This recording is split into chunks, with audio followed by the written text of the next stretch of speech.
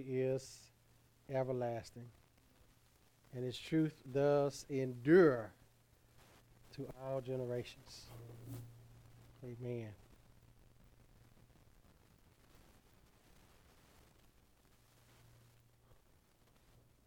Praise the Lord for his word, the singing, his grace, means of grace he's given us to worship him, the word, prayer, singing, psalms, hymns, and spiritual songs to the Lord, fellowshipping of the saints. Such a sweet time when we gather together. We just thank the Lord for this grace. And let us pray. Father, I thank you this morning. You are the lifter up of our heads. You lift up our hearts. Lord, you turn our eyes to you in the midst of all that we go through on this earth and this fallen world and this fallen people. Father, we are all sinners. But Lord, the great thing is that we have such a great Savior who saves us, who came to save his people from their sins. And Father, we thank you that none of us are without hope in this world because we have Christ. Christ is our hope. Christ is the hope of the world. Christ is the hope for all of eternity. And Lord, we thank you for this hope. Lord, it reminds me of the hymn that on Christ, the solid rock I stand.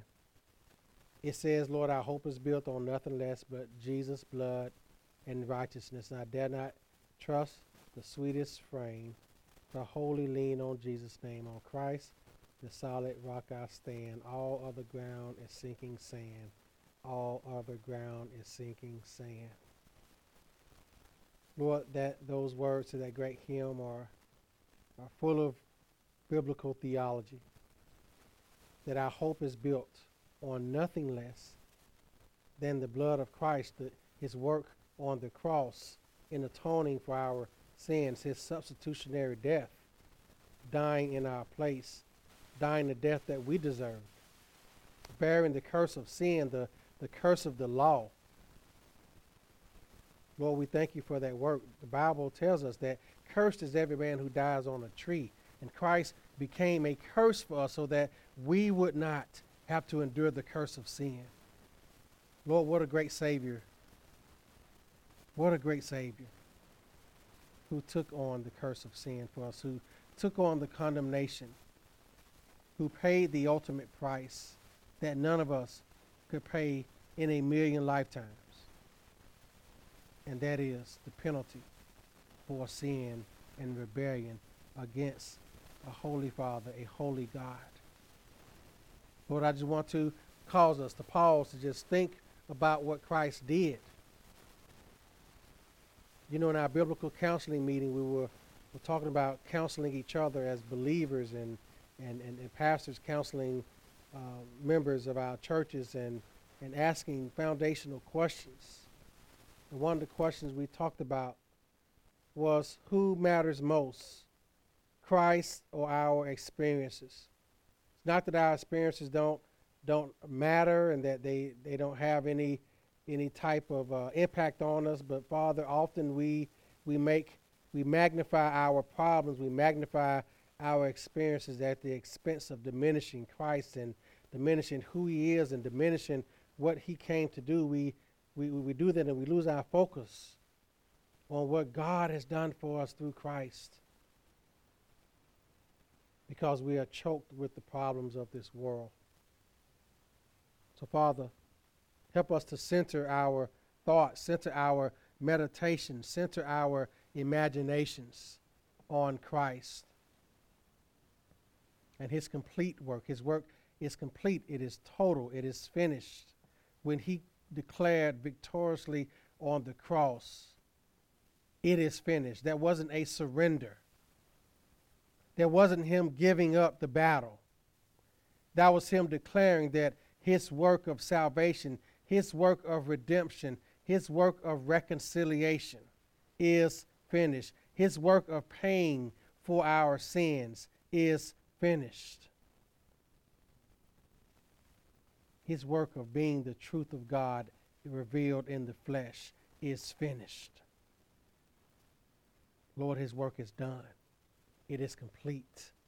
He now sits in heaven at your right hand, ruling and reigning as our high priest, serving us as our advocate, serving us as our intercessor, serving us and pleading our righteousness before you as Satan stands and accuses us. Lord, may we see this great Savior and be thankful and be grateful and to give him all the praise, the honor, and the glory. Lord, as we look at our prayers also this morning, we pray for our brothers and sisters to the north of us in Canada who are dealing with a tyrannical leader in Justin Trudeau, who has enacted barbaric laws against his own countrymen, against his own people, because of their protest against vaccine mandates that are affecting our brothers and sisters in churches up there. Lord, we pray for our Christian brothers and sisters in Canada that they persevere under this tyrannical leadership, that the gospel continues to proliferate, that it continues to spread and be disseminated among the Canadian people. Canada is a very secular country. But Lord, we're praying for the faithful gospel churches up there, that you strengthen them by your Spirit, that you strengthen them with the power of the gospel, and that their powerful preaching and that them sowing the word into their members, that their members take the gospel message out with them and spread it throughout that nation. And that souls may be saved, that hearts may be converted and regenerated, which will lead to right thinking, which will lead to right policies that will promote the flourishing of image bearers of God. Lord, we pray for our brothers and sisters in this nation who are living in certain states where there are unreasonable mandates against them, restricting their worship. Lord, that you may strengthen those pastors and give them a gospel boldness to do what is good for their church members, their church family, to do what is going to feed and shepherd their flock. And Lord, we pray for brothers and sisters around the world, fellow Christians in persecuted countries and also in free countries, Lord, that the gospel proliferates, that it spreads, that you help them to endure the persecution that they are receiving also by their fellow countrymen, by their fellow leaders. Father, be with them also. Be with your church this morning as they gather on the Lord's Day throughout this world, Lord, that the gospel is proclaimed, that the gospel goes forth with power and with great biblical conviction and without fear of retribution. Lord, may we fear you more than we fear man. And Father, I lastly pray for our sister churches, Anderson Bible and Grace Fellowship, Redeemer Church, Christian Fellowship, and all the other churches in our cohort. Mountain View Church with Brother Justin Holland, and Iron City Baptist with Brother Cody Hale, Brother Curley down at First Baptist of Lineville, and other like-minded pastors, Lord, that are fellowshipping with us, that you be with those brethren this morning. Be with us all, Lord, as we endeavor to shepherd the flock of God with great oversight and with great care, to preach the gospel, to preach Christ, to equip the saints for the work of ministry, to equip us, Lord, in discipling one another, to equip us to go and live out in the public square and not be fearful of the false doctrines and false ideologies that are prominent in our world. But Lord, give us all Holy Spirit boldness to be faithful to proclaiming the truth of God. And now, Father, I come down to praying for the preaching of this message as we look at you, discovering more about you through this prayer of confession, that we consider your great mercy to your people, Lord, your faithfulness to Israel, and also your faithfulness to us as sinners. Lord, may we learn more about you and live by what we learn and share what we learned this morning. In Christ's name I pray, amen. Amen. Praise the Lord. Nevertheless, in your great mercy, we're discovering more about God in this passage this morning. I hope that you had a chance to read this prayer of confession. It is one of the great prayers in all of Holy Scripture. And this is actually the longest recorded prayer in the Bible. It is even longer than Jesus' high priestly prayer in John 17. And it is longer than Solomon's prayer at the dedication of the temple in 1 Kings 8. I did a sermon series some years ago, probably in 2012 or 2013, on the great prayers in the Bible. And this was one of them, and Solomon's prayer of thanks in 1 Kings 8, and of course, Jesus' high priestly prayer in John 17 was among them that I preached through expositionally. And this prayer right here is the longest of all those prayers. We looked at Daniel's prayer of confession in Daniel, the 9th chapter. There's some great prayers in Scripture, great prayers that you can also pray yourself. And this prayer is very rich in learning more about God and His great mercy toward His people. So let's read this prayer together. I'm going to read from the English Standard Version of the Bible. This prayer in Nehemiah, the 9th chapter. I hope that, again, you had a chance to read it and that the Lord uses it to His glory in your life and in mine. Amen. So it begins here. Now on the 24th day of this month,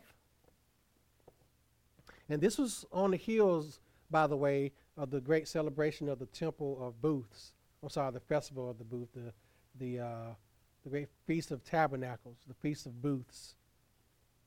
And so this is on the heels of that. It was a celebration. So it picks up here now on the 24th day of this month. The people of Israel were assembled with fasting and in sackcloth and with earth on their heads. Just skipping back here for context, remember the last chapter we read where the law of God was read to them, and that was done for 7 days where they heard the law. So after they heard the law, guess what? We get their response to it. And what is their response to hearing the law? Sackcloth and ashes, and with earth on their heads. That's the ashes. And the Israelites separated themselves from all foreigners and stood and confessed their sins and the iniquities of their fathers. And they stood up in their place and read from the book of the law of their God for a quarter of the day, and for another quarter of the day they made confession and worship the Lord their God. So for 3 hours the law was read, and for another 3 hours they confessed their sins. And we say of the day because this was daylight. Okay, it was about 12 hours of daylight. They didn't do it at night. So for the first 3 hours, the first quarter, they read the scriptures, they read the law, and then for the second 3 hours, they confessed their sins. So it continues, verse 4, it lists all the Levites on the stairs. And then verse 5, the Levites, it lists them again, and they said, stand up and bless the Lord your God from everlasting to everlasting. Bless your glorious name, which is exalted above all blessing and praise. So this was the beginning of their prayer. They first began by blessing the Lord and giving adoration to Him. And then here is this prayer of confession. It says, you are the Lord, you alone. You made the heavens and the heavens of heavens with all their hosts, the earth and all that is on it, the seas and all that is in them. And you preserve all of them, and the host of heaven worships you. You are the Lord, the God, who chose Abram and brought him out of Ur of the Chaldeans and gave him the name Abraham. You found his heart faithful before you and made him the covenant to give to his offspring the land of the Canaanite, the Hittite, the Amorite, the Perizzite, the Jebusite, and the Girgashite. And you have kept your promise, for you are righteous. So it starts off by talking the righteousness of God and about the faithfulness of God to Abraham. And it says, and you saw the affliction of our fathers in Egypt, and heard their cry at the Red Sea, and performed signs and wonders against Pharaoh and all his servants and all the people of his land. For you knew that they acted arrogantly against our fathers. And you made a name for yourself as it is to this day. And you divided the sea before them, so that they went through the midst of the sea on dry ground. And you cast their pursuers into the depths, as a stone into mighty waters. By a pillar of cloud you led them in the day, and by a pillar of fire in the night to light for them the way in which they should go. You came down on Mount Sinai and spoke with them from heaven, and gave them right rules and true laws, good statutes and commandments. And you made known to them your holy Sabbath, and commanded them the commandments and statutes and the law by Moses your servant. You gave them bread from heaven for their hunger, and brought water for them out of the rock for their thirst. And you told them to go in and to possess the land that you had sworn to give them. So what did we learn so far? God is a gracious God. He provided for them. He made a way for them. He defeated their enemies. He gave them his good laws, his good statutes, his right rules, and his true laws. So all we see in the introduction to this prayer is how good God is, how good God was to Israel. One of the greatest transition words in all the English language is but. Okay?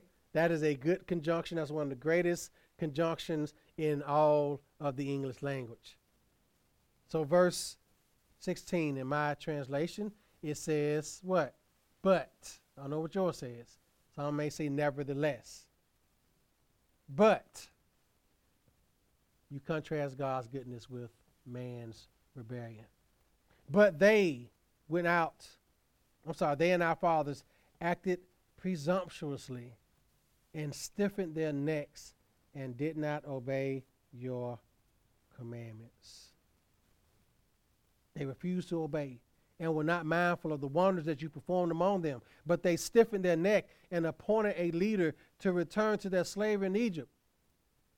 But you are a God ready to forgive, gracious and merciful, slow to anger, and abounding in steadfast love, and did not forsake them. Those people who claim that God, the God of the Old Testament, is a murderous God. They don't read their Bibles.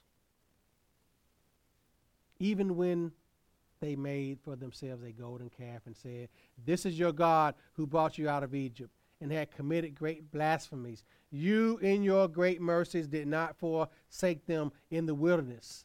The pillar of cloud to lead them in the way did not depart for them by day, nor the pillar of fire by night to light the way by which they should go. You gave your good spirit to instruct them, and did not withhold your manna from their mouth, and gave them water for their thirst. 40 years you sustained them in the wilderness, and they lacked nothing. Their clothes did not wear, and their feet did not swell. Look at God. And you gave them kingdoms and peoples, and allotted to them every corner. So they took possession of the land of Sihon, king of Heshbon, multiplied their children as the stars of the heaven. You brought them into the land which you told their fathers to enter and possess. So the descendants went in and possessed the land, and you subdued them. You subdued before them the inhabitants of the land, the Canaanites, and gave them into their hand with their kings and the peoples of the land, that they might do with them as they should.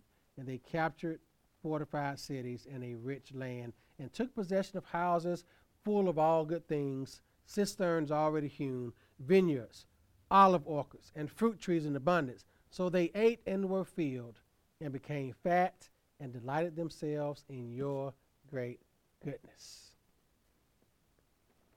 Nevertheless, they were disobedient and rebelled against you, and cast your law behind their back, and killed your prophets, who had warned them in order to turn them back to you, and they committed great blasphemies. Therefore you gave them into the hands of their enemies, who made them suffer.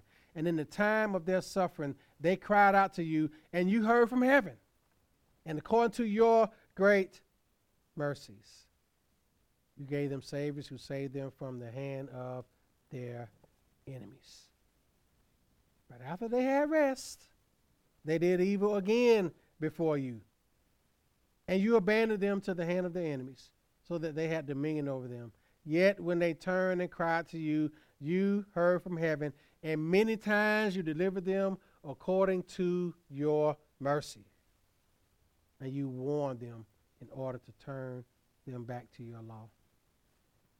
Yet they acted presumptuously and did not obey your commands, but sinned against your rules, which if a person does them, he shall live by them. And they turned a stubborn shoulder and stiffened their necks and would not obey. Many years you bore with them and warned them by your Spirit through the prophets, yet they would not give ear. Therefore you gave them into the hand of the peoples of the lands. Nevertheless, in your great mercies, that's where we got our sermon topic from, you did not make an end of them, nor forsake them, for you are a gracious and merciful God. Now therefore our God, the great, the mighty, and the awesome God, who keeps covenant and steadfast love, let not all the hardship seem little to you that has come upon us, upon our kings, our princes, our priests, our prophets, our fathers, and all your people, since the time of the kings of Assyria unto this day. Yet you have been righteous in all that has come upon us, for you have dealt faithfully, and we have acted wickedly.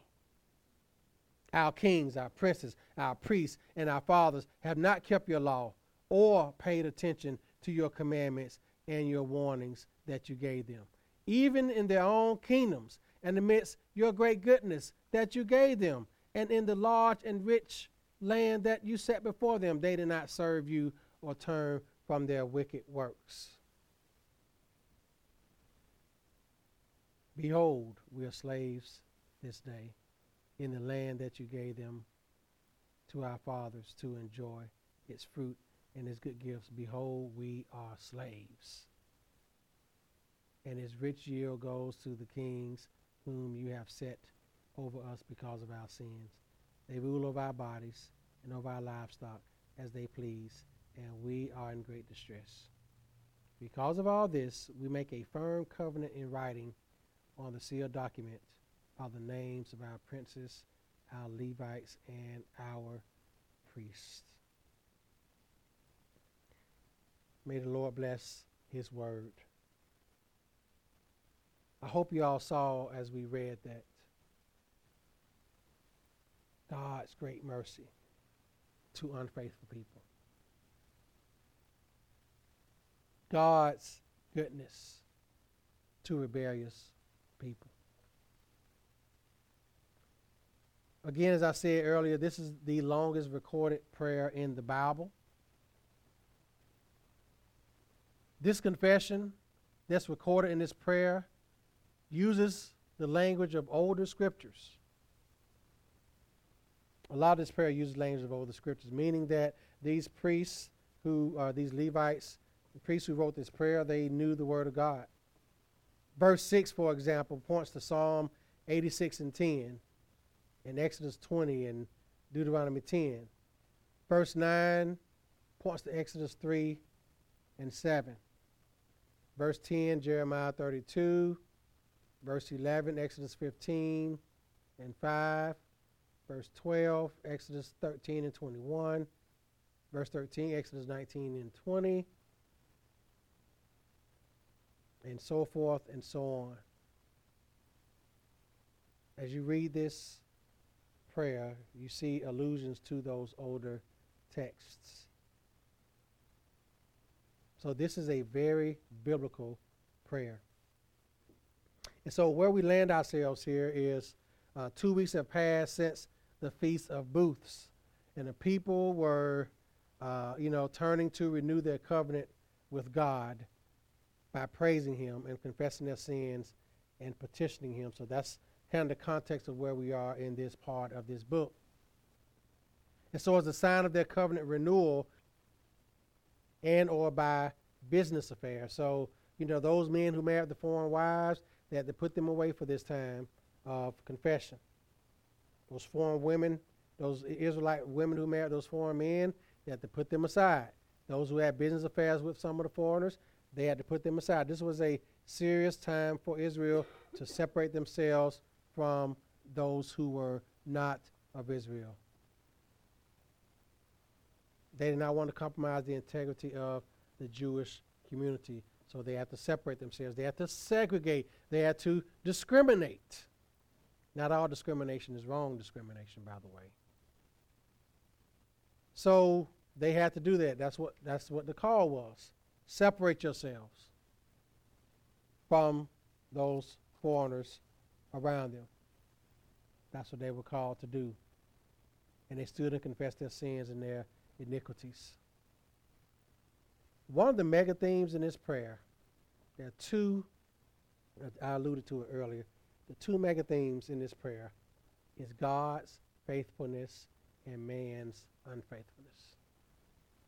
I'm sure you all saw that contrast as you read it, and then as I read it. God's faithfulness, man's unfaithfulness. God's holiness, man's sinfulness, unholiness, man's rejection. God is altogether holy. He is the great God. God provided for them, and they still rebelled. And what I was thinking about as we're going through our principles here is no matter how much you have materially, I explained this to one of my sons yesterday, no matter how rich you are, no matter how much you have, you can still turn and be wicked and not serve God. Just because you have doesn't mean that you are going to serve and worship God. He says, even in their own kingdom, and amidst your great goodness that you gave them in the large and rich land that you set before them, they did not serve you or turn from their wicked works. That shows you how wicked man's heart is. You can have all the material wealth in this world. That's not going to cause you to worship God. Actually, it's going to take your heart. It's harder, not impossible, but it's harder for a camel, as Jesus said, to go through the eye of a needle than it is for a rich man to enter into eternal life. Doesn't mean that it can't happen. It's just harder, because that rich man, that rich woman, their hope is going to be in their riches. And those who have that worldview obviously have not read the book of Ecclesiastes, which tells us that all is vanity. Vanity, vanity, all is vanity. So we see man's unfaithfulness, but we see God's faithfulness. So the big idea is that we're going to see 10 aspects of God's nature and character in this prayer. And they're as important for us today as they were for these 5th century believers, 5th century BC believers. So these are principles for us. It's about 10 of them, but we're going to do them in short order, so have no fear. But these are 10 things that we learn about God in this prayer that I want us to see. And what this does, hopefully, is help you as you read prayers in the Bible, that prayer is all about God. As we're praying to who? God. Prayer is not about us, even as we pray privately. Prayer is about God. We're praying to God, okay? We're praying for His glory, to His glory, okay? And when we pray, our prayer should be about God, okay? Not me. We do ask for things, but we ask for them based on God's what? His character. So again, it goes back to God. How do we look at God? How do we view God? That is how we're going to pray. We're going to pray according to our view of God. If we look at God as a cosmic Santa Claus, or cosmic vending machine where we just take all of our wants and needs and desires to him and say, Lord, give me, give me, give me, give me, give me, we have a wrong view of God. But as they did, they approached God as the great God. They gave adoration to him, and because he is the one to whom we are to direct our prayers. So what 10 things do we learn about God and his nature, his character, and his prayer? First, God shows us his nature. Verse 5. The end of it. Stand up and bless the Lord your God from everlasting to everlasting. Blessed be your glorious name, who is exalted above all blessing and praise. God reveals his eternality. He is from everlasting to everlasting. He is the God of infinity. You know, when I talked about that, when I preached about the attributes of God last year, I talked about the infinitude of God, the aseity of God, that God is utterly eternal. He has no beginning. He has no end. He has no cause. God is the uncreated one. He is the uncaused one. He is the eternal God. He is the God of infinity. He is limitless and he is timeless. That's what it means, from everlasting to everlasting. Other prayers and songs echo this truth about God. David, in one of the great prayers of the Bible, in 1 Chronicles 29, it says, David blessed the God for the assembly. He says, blessed are you, Lord God of Israel, our Father, forever and ever. So David, in his prayer, his praise to God, bless God as being the God of infinity, the God who is from everlasting to everlasting. The introduction to this prayer by the Levites focuses the people on the wider horizons of God, who God truly is, instead of the smallness of themselves. You know, praying about ourselves is so small because we're so finite, we're so limited, we're so weak, we're so helpless.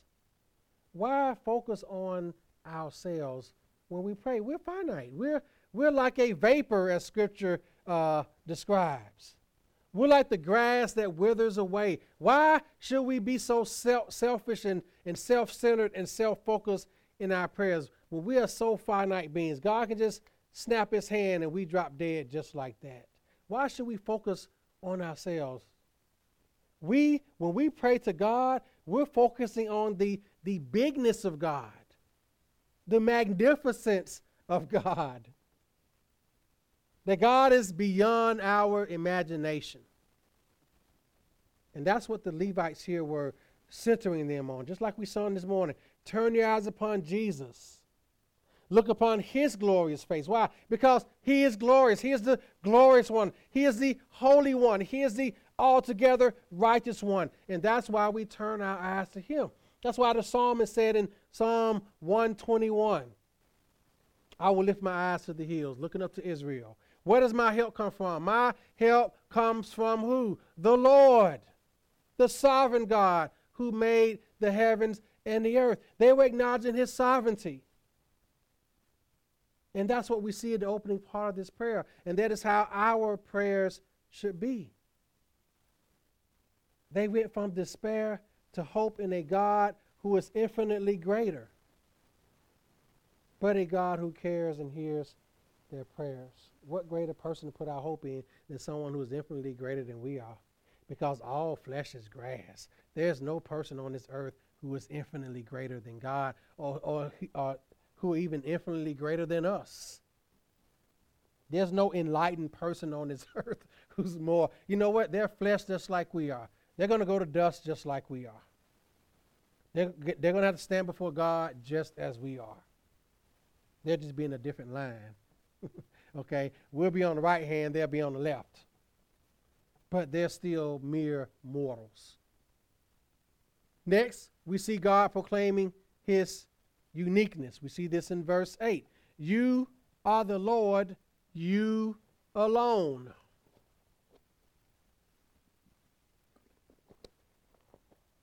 You are the Lord. You alone. God has no rivals. God has no equals. This prayer includes the uncompromising confession. You alone are the Lord. This affirms their obedience to the first and second commandments. There's one God. You're not to put any other gods before him.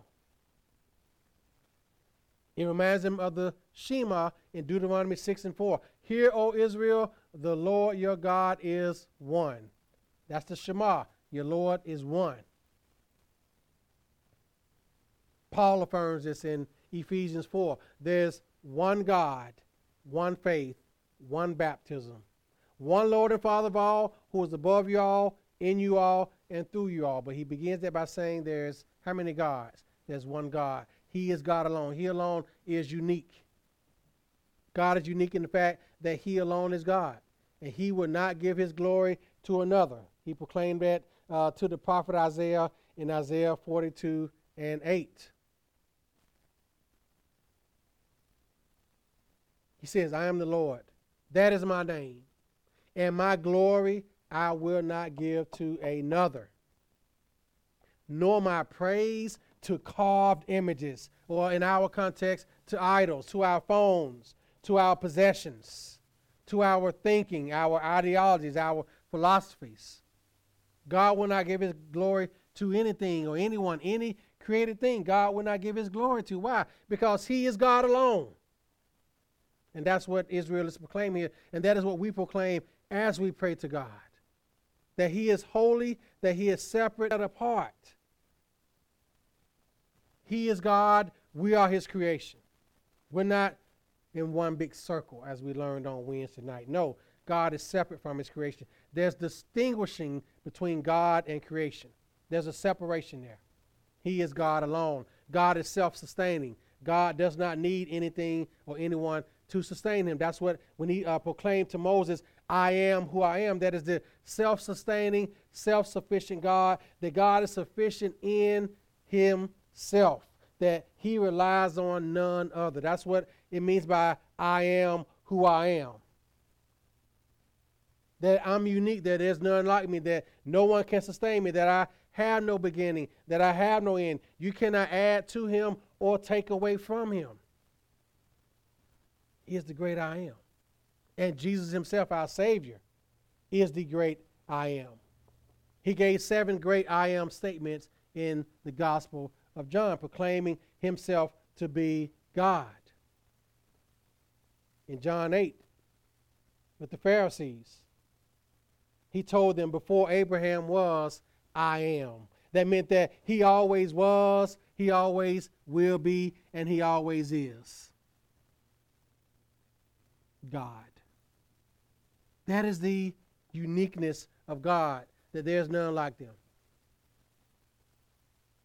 It is a significant affirmation for our time, too, especially in our pluralistic culture where everybody says that all gods are all religions are basically the same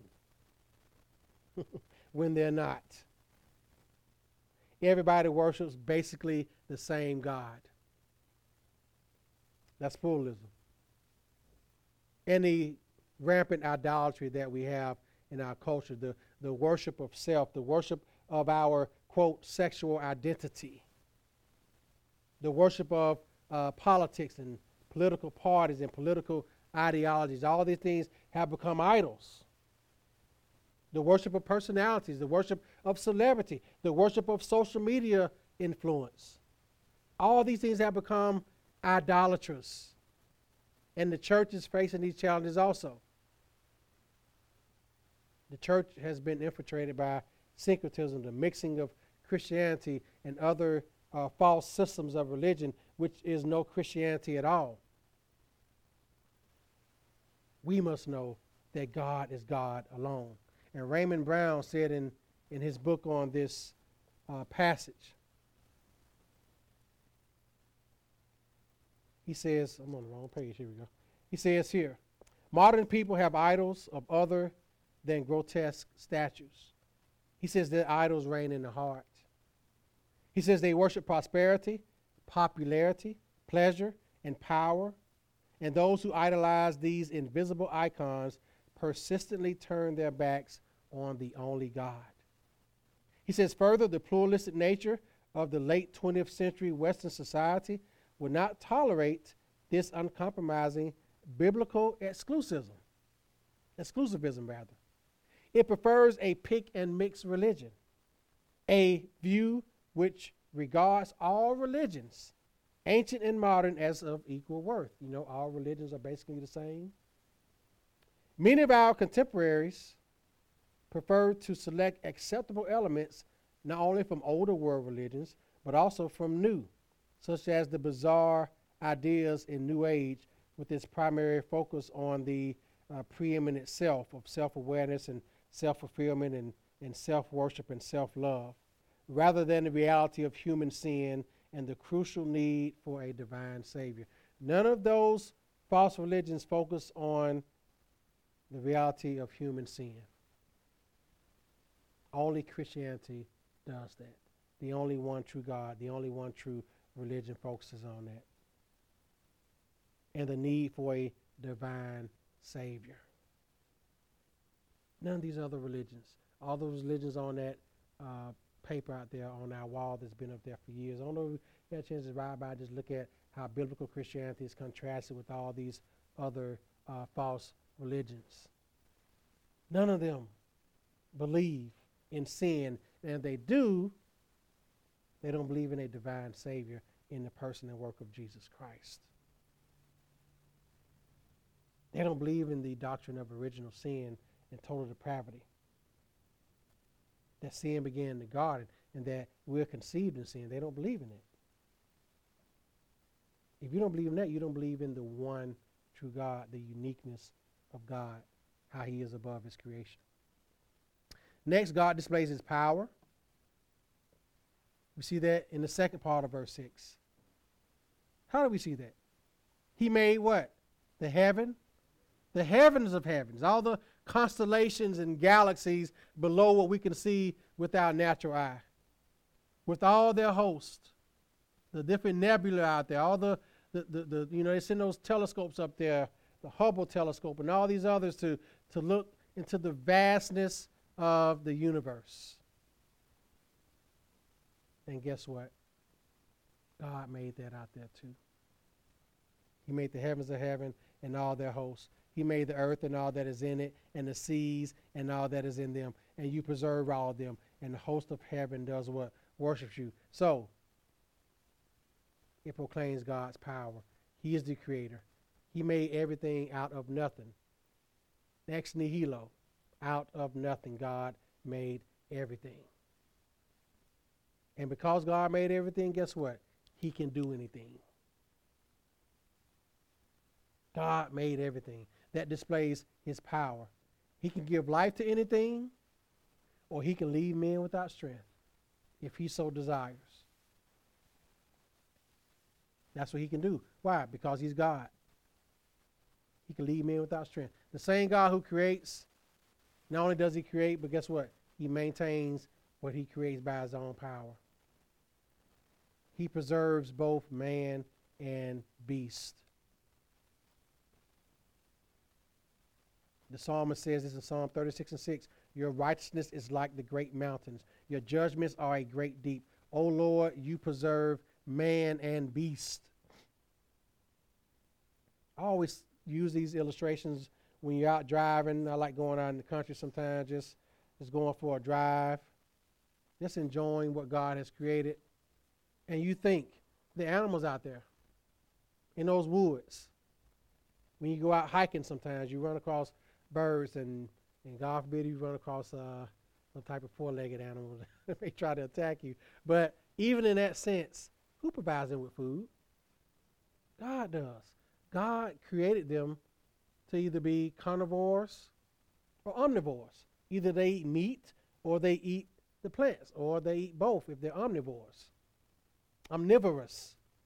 But God does what? He preserves them. He preserves them. Now, because creation is in sin, fell into sin also, Not all of them live. Some of them die. Some of them do die of starvation. Because the whole earth has been corrupted by the fall. But God still provides for animals way out in the middle of nowhere.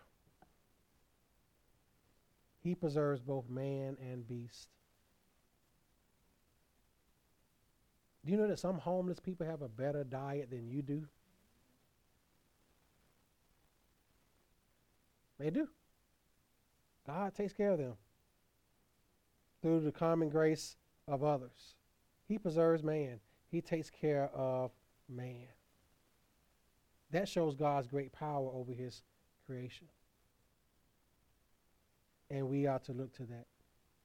Next, God keeps his promises. This is getting down to the meat of it. Verses 7 and 8. So we see that. The promise that he made with who? Abram. He called Abram out of Ur of the Chaldeans in Genesis 12 and 1 and gave him the name Abraham. Abraham was faithful before God, and God made a covenant with him to make him a great nation, that all the peoples of the world will be blessed through him, that he was going to make him a great nation, that his people were going to go to possess a land. So God called Abraham at age 75 to leave his country, to leave his kindred, to leave his family, and to go to a place where he would show him. So they were speaking of God's promise. God is the great promise keeper. He keeps all his promises because he is righteous. He says that here at the end of verse 8. And you have kept your promise. Why? For means because you are righteous. Why does God keep his promises? Because he is righteous. He is the righteous God. He's the only one who is totally righteous. We can be unrighteous at times as man, but God is always righteous, which means that he always keeps his promise. Always. All the promises of God fulfilled in Abraham were initiated by God himself. There were divine sovereign actions that were evident in Abraham's life that Abraham had no control over. None. Over him and his wife. Who gets pregnant at age 100? Ladies? You have some women through artificial means who get pregnant in their 50s and 60s. Past childbearing age, as they say. But 100?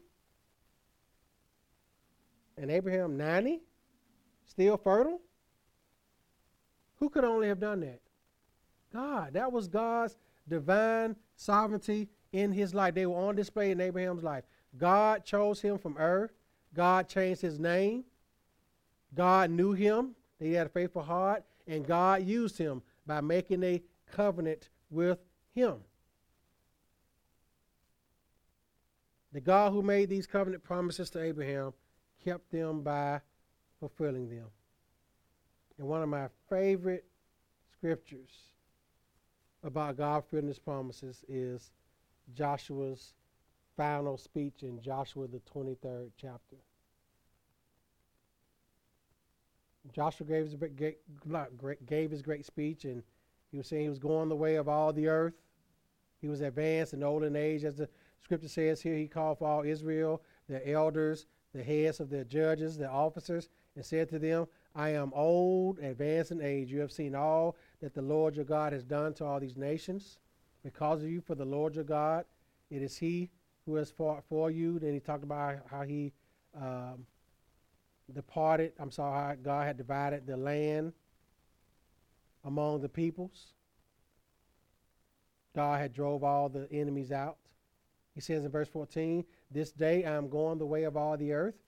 And you know, in all your hearts and in all your souls, that not one thing had failed of all the good things which the Lord your God spoke concerning you. All have come to pass for you. Not one word of them has failed. That's what he gave Israel as their marching orders. All that God promised Israel, guess what? He's done. He gave you the land. He allotted all the tribes their allotment. He gave them the command to go and drive out all the enemies. Everything that God said, guess what? He did. And still to this day, whatever God promised in his word, guess what? He fulfills it. When God says he is with you, guess what? He is with you. That was one of the encouragements we got from our pastors meeting to encourage our members. On your job, when it's hard, guess what? Remember, God is with you. He's always with you. Why? Because he's faithful. He's God. He's good. He's righteous.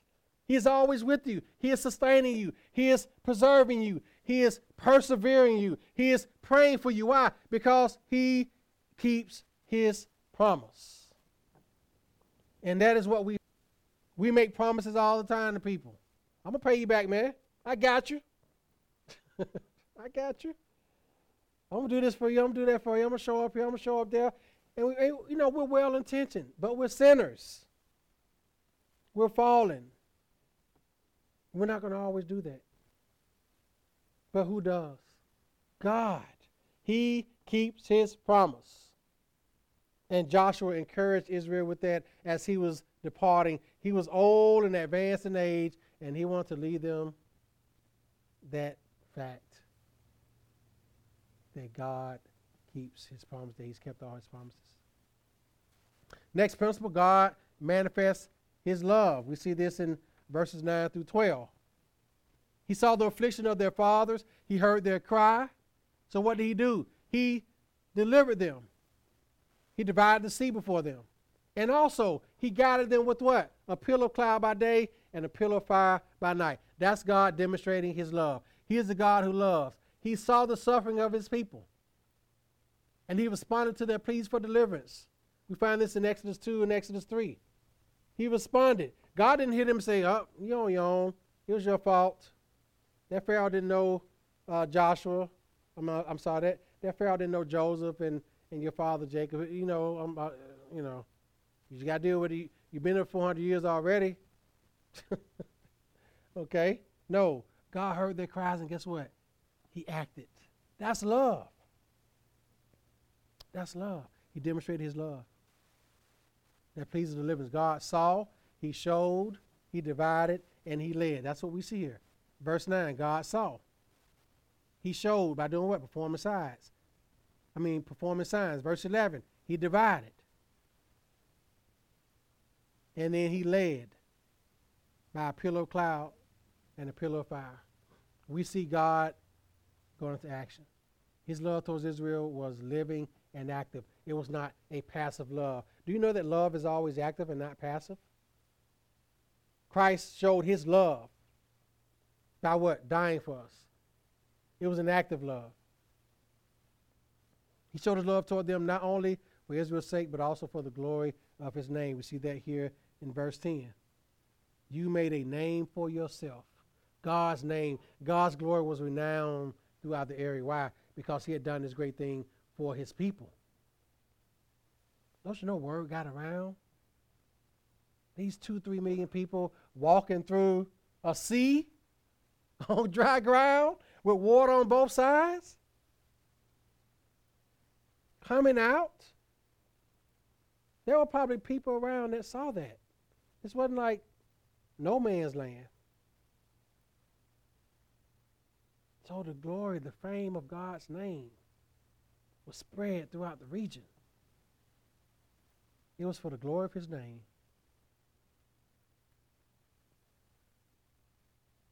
And their sins. And God did something. Love saw the suffering of the oppressed Israelites and did something. Man, this is so great just thinking about it. Jesus saw the suffering of the sinner under the oppression of sin and did something. In Israel's case, it was God who delivered them from Egyptian slavery by sending Moses. And again, I always remember this about the Exodus account. It's not just a nice story. It's a story that points to the gospel. Israel represented sin. I'm sorry, Egypt represented sin. Going through the Red Sea represented deliverance from sin, led by a mediator who was Moses, because it was Moses who stretched out his rod. Moses is a type of Christ as God's prophet, priest, and king of his people. And so Moses points to Christ. So God delivered them from slavery by sending who? Moses. In our case, God delivered us from bondage, from sin, by sending Christ. When sinners cry out to God for salvation, guess what? God what? Saves them. This is Israel when they cried out from the bondage of slavery. God heard them. When the sinner cries out to God, Lord, save me, and repents, guess what God does? In his mercy, setting us free. Praise the Lord. Praise. He changed their lives, and he does the same for us today. And not only does God save us, but he guides us. That pillar of fire, pillar of cloud represented the spirits leading, the Holy Spirit leading the people. The Spirit of God leading God's people through the wilderness. And we as believers have God's Spirit leading us. That is one of the roles of the third person of the Trinity, is to lead us and to teach us, as Jesus said. I'm going to send you the Comforter to teach you whatsoever things I've said to you. He guides us. He leads us. He works God's word in us. That's what love does. Amen? Next, God unfolds his will. Verses 13 through 15. He's God who comes down and speaks. So we see 13 through 15. He gave what? Commandments. He came down. Who else came down? Christ. So God came down and spoke with them from heaven, gave them right rules and true laws, good statutes and commandments. He made them know a Sabbath, commandments, and statutes. He gave them bread from heaven. He fed them. He unfolded his will. Our God is a living God compared to the pagan gods. God comes down to us. We don't have to go up to him. That's the great thing about the gospel, that God came down, the condescension of God, that he came down. All the other pagan religions, which are all other religions except for Christianity, they have to go up to their God. They have to seek their God.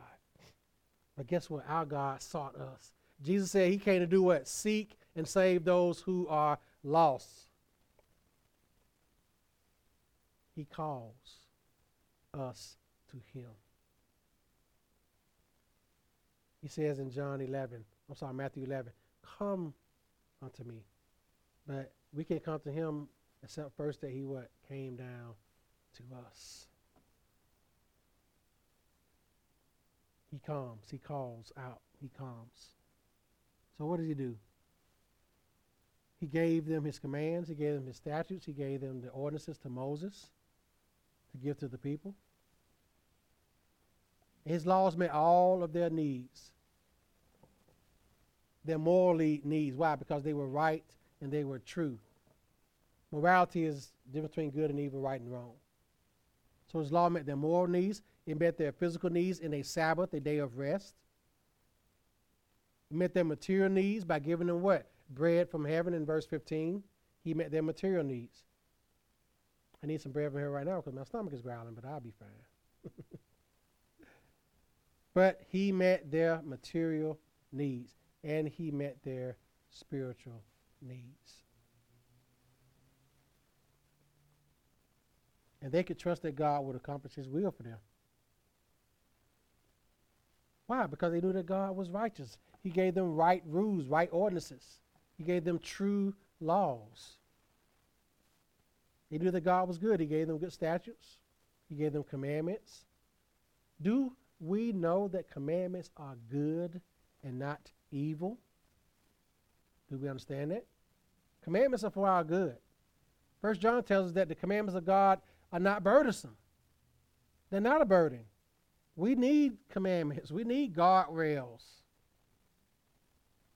We need the restraining power of God's commandments on the human heart. Just imagine a world without. We can't imagine it. A world that's unrestrained. I tell you what, we wouldn't have 8 billion people on earth if that's the case. Next, God demonstrates his mercy, verses 16 through 18. So this is where we get to the but. But our fathers acted presumptuously. Okay? They ignored God's word. They stiffened their necks. And they did not obey. They refused. Man, hard-headed people. God is the God of mercy. Despite all that God said and did, guess what? They acted proudly. That's what presumptuously means, to be proud, to be boastful, to presume. They stiffened their necks. They did not heed his commands. They refused to obey. They were inconsiderate of his wonders. They didn't even think about the wonders that God had performed, the fact that he even led them by a cloud and a pillar of fire. They ignored that. They ignored it. They were inconsiderate. That's one of the worst sins. That sin of inconsideration, of apathy, ingratitude. That is such a grave sin, especially when you're a witness to what God has done. They appoint a leader to return them to Egypt, back in Exodus 32 when they made the golden calf. They made a golden calf to worship as their God. But before we look at Israel, we must look at our stubborn pride. Look at our pride. Look at how we can be. Look at how stubborn we can be. We must look at our willful disobedience. How we can willfully disobey God. How we can quench the Spirit's influence in our life. When Paul tells us don't quench the Spirit. When we don't resist temptation. When we don't heed God's word. Our ingratitude. Not mindful of his wonders, again, like he says here in verse 17. Our rebellion, just like they rebelled by appointing a leader over them. Idolatry, they fashioned a golden calf. We must be aware of ours. If not for the merciful God and not for him coming to rescue us, we would be doomed. We have to look at our own hearts. We have to look at the sin in our own hearts. The times we make idols, the times where we show ingratitude to God, the times when we rebel against God or against God's rule and authority in our life, the times when we make golden calves in the form of created things as our gods and worship them. But in the midst of all that, despite all this, God demonstrated his abundant mercy. God is ready to pardon. He is gracious and merciful. He is slow to anger. He is abundant in kindness. And he did not forsake them. What a great contrast, again, between man's rebellion and God's mercy. And guess what? In Christ, we have the same thing. We have a Savior who, despite the ugliness of our sin, he bore them on the cross. Despite what our sin cost him, he still went to the cross to rescue us from the wrath of God that was poured upon us. We need to be reminded again of Romans 5 and 8, as I read this morning, our call to worship, that while we were yet sinners, Christ what? He died for us. While we were still sinners, Christ died for the ungodly. Paul says in another book, the just for the unjust. The just God died for unjust man. We need to remind ourselves of that truth. Next, God shows his generosity. He is the God who gives. Despite their rampant sin, God who is merciful gave. Verses 19 through 25 capture that as I read. He still gave. He did not forsake them. He gave them the pillar. He gave them his good spirit in verse 20. He did it for how long? 40 years. He gave them kingdoms and peoples in verse 22. He gave them all those lands to possess. They captured and fortified cities. He gave, he gave, he gave. Why? Because God is a giving God. He is a generous God. He gives gifts to all of his children. Raymond Brown says this. This is kind of convicting. He says, before we condemn them, Israel, we're speaking of this passage, we need to ask ourselves whether we count God's blessings and recall his goodness in our lives. Every opportunity for prayer ought to begin in adoration, acknowledging who God is, then continuing in thanksgiving, recognizing what he has done for us. All too often, we crave for more, forgetting what we already have. Ouch. But it's true. We crave for more.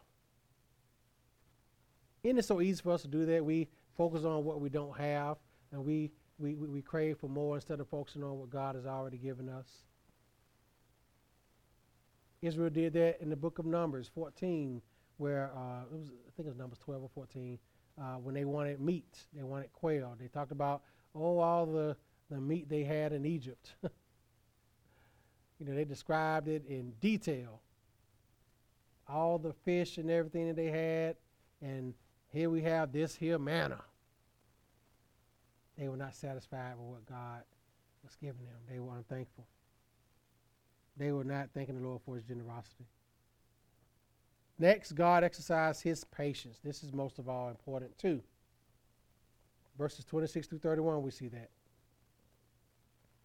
Nevertheless, they were disobedient. And this is recurring in those verses. They were not obedient, but when they cried out, guess what God did? He responded. He answered.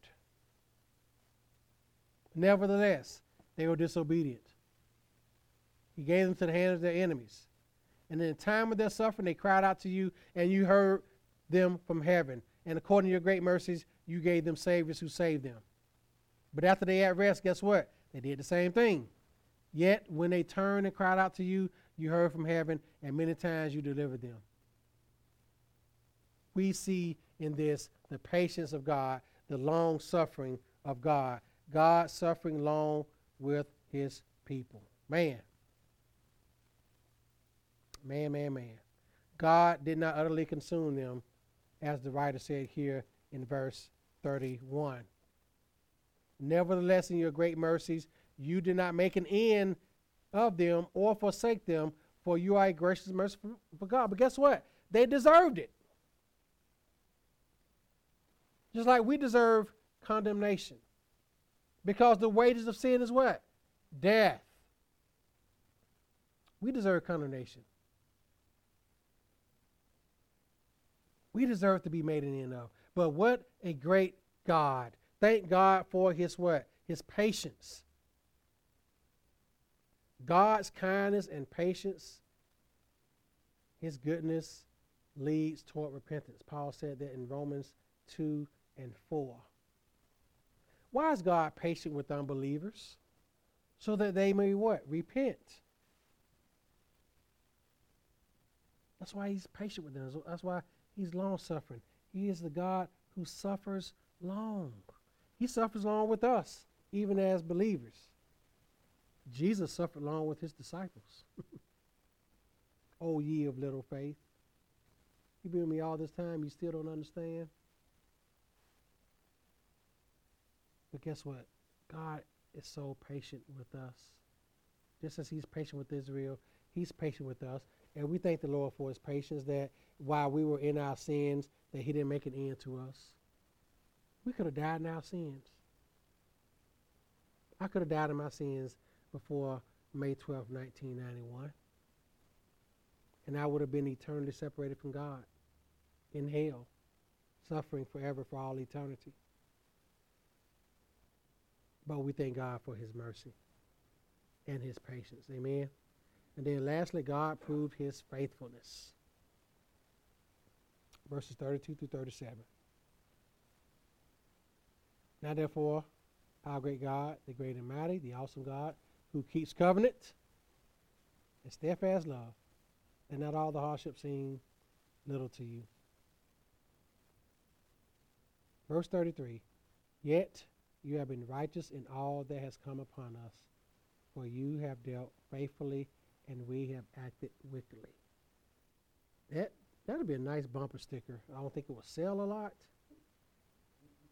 You can say God has dealt faithfully, and we have acted wickedly, and then put Nehemiah 9 and 33, and see how many bumper stickers of that you'll sell.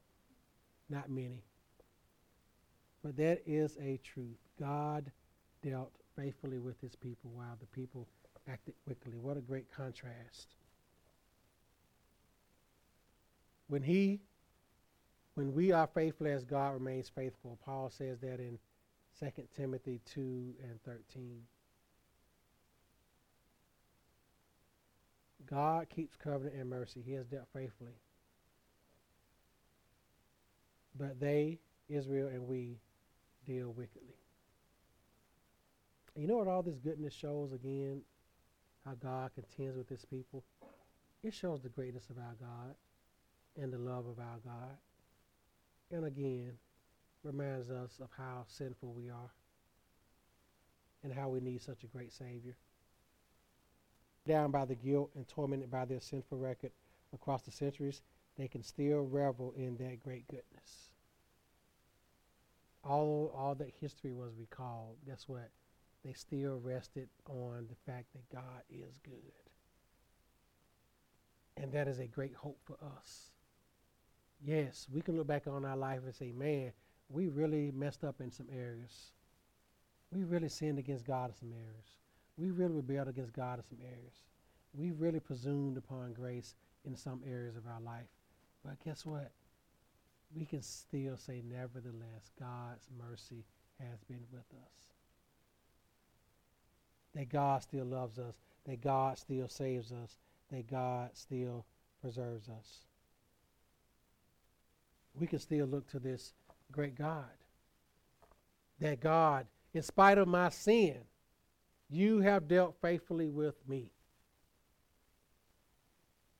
That should lead us to our knees in praise and adoration of him. As we said, we're discovering more about God through this prayer, and I hope that we discover that. Amen. Applications here. As Christ followers, we are grafted into this family. We're grafted into Israel because of Christ. And we can share in this prayer for mercy for our covenant-keeping God. Because we've been engrafted into the vine, into the family, guess what? We have those same covenant promises that they had. Because through Christ, through his saving work. Paul says this, he reminds them this in Galatians 3, 7 through 9. Therefore, know that only those who are of faith are the sons of Abraham. And the scripture, foreseeing that God would justify the Gentiles by faith, preached the gospel to Abraham beforehand, saying, in you all nations shall be blessed. So then those who are of faith are blessed with believing Abraham. So we're just as much a part of that inheritance as the Israel is. Number 2, as Christ's followers, we are Abraham's seed and inherit all of those unfailing promises of total sufficiency and unlimited grace. We have total sufficiency in Christ, and we have unlimited grace of Christ because we are Abraham's seed. We are his spiritual seed. We're not Jews, but we are his spiritual seed. And because of that, we have all those promises. We can know and name the Christ in whom all the promises of God are yes and amen. Paul says this in 2 Corinthians 1 and 10. That all the promises of God in Christ are yes and amen. All of them. 2 Corinthians 1 and 10. They are yes and amen. It means that they are sure and they are true. Then lastly, the Old Testament people of God knew that God was full of grace and truth. They knew that. Just by this prayer right here, we see that. We see grace and truth embodied in Christ.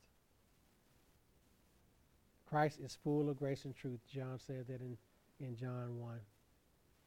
We beheld the only begotten of the Father, full of grace and truth. So even in the Old Testament, they experienced the grace of God, and we see it in the person of Jesus Christ. Amen. Let us pray. Father, thank you for your patience with us. Thank you for your love for us. Lord, we feel in the conviction this morning. May that conviction lead to repentance, to prayer, to confessing the sin of ingratitude, the sin of not considering your faithfulness to us, your love to us. And Lord, as we pray, as we look to you, help us to see how great our Savior is, how great you are, Lord, as our God and Father.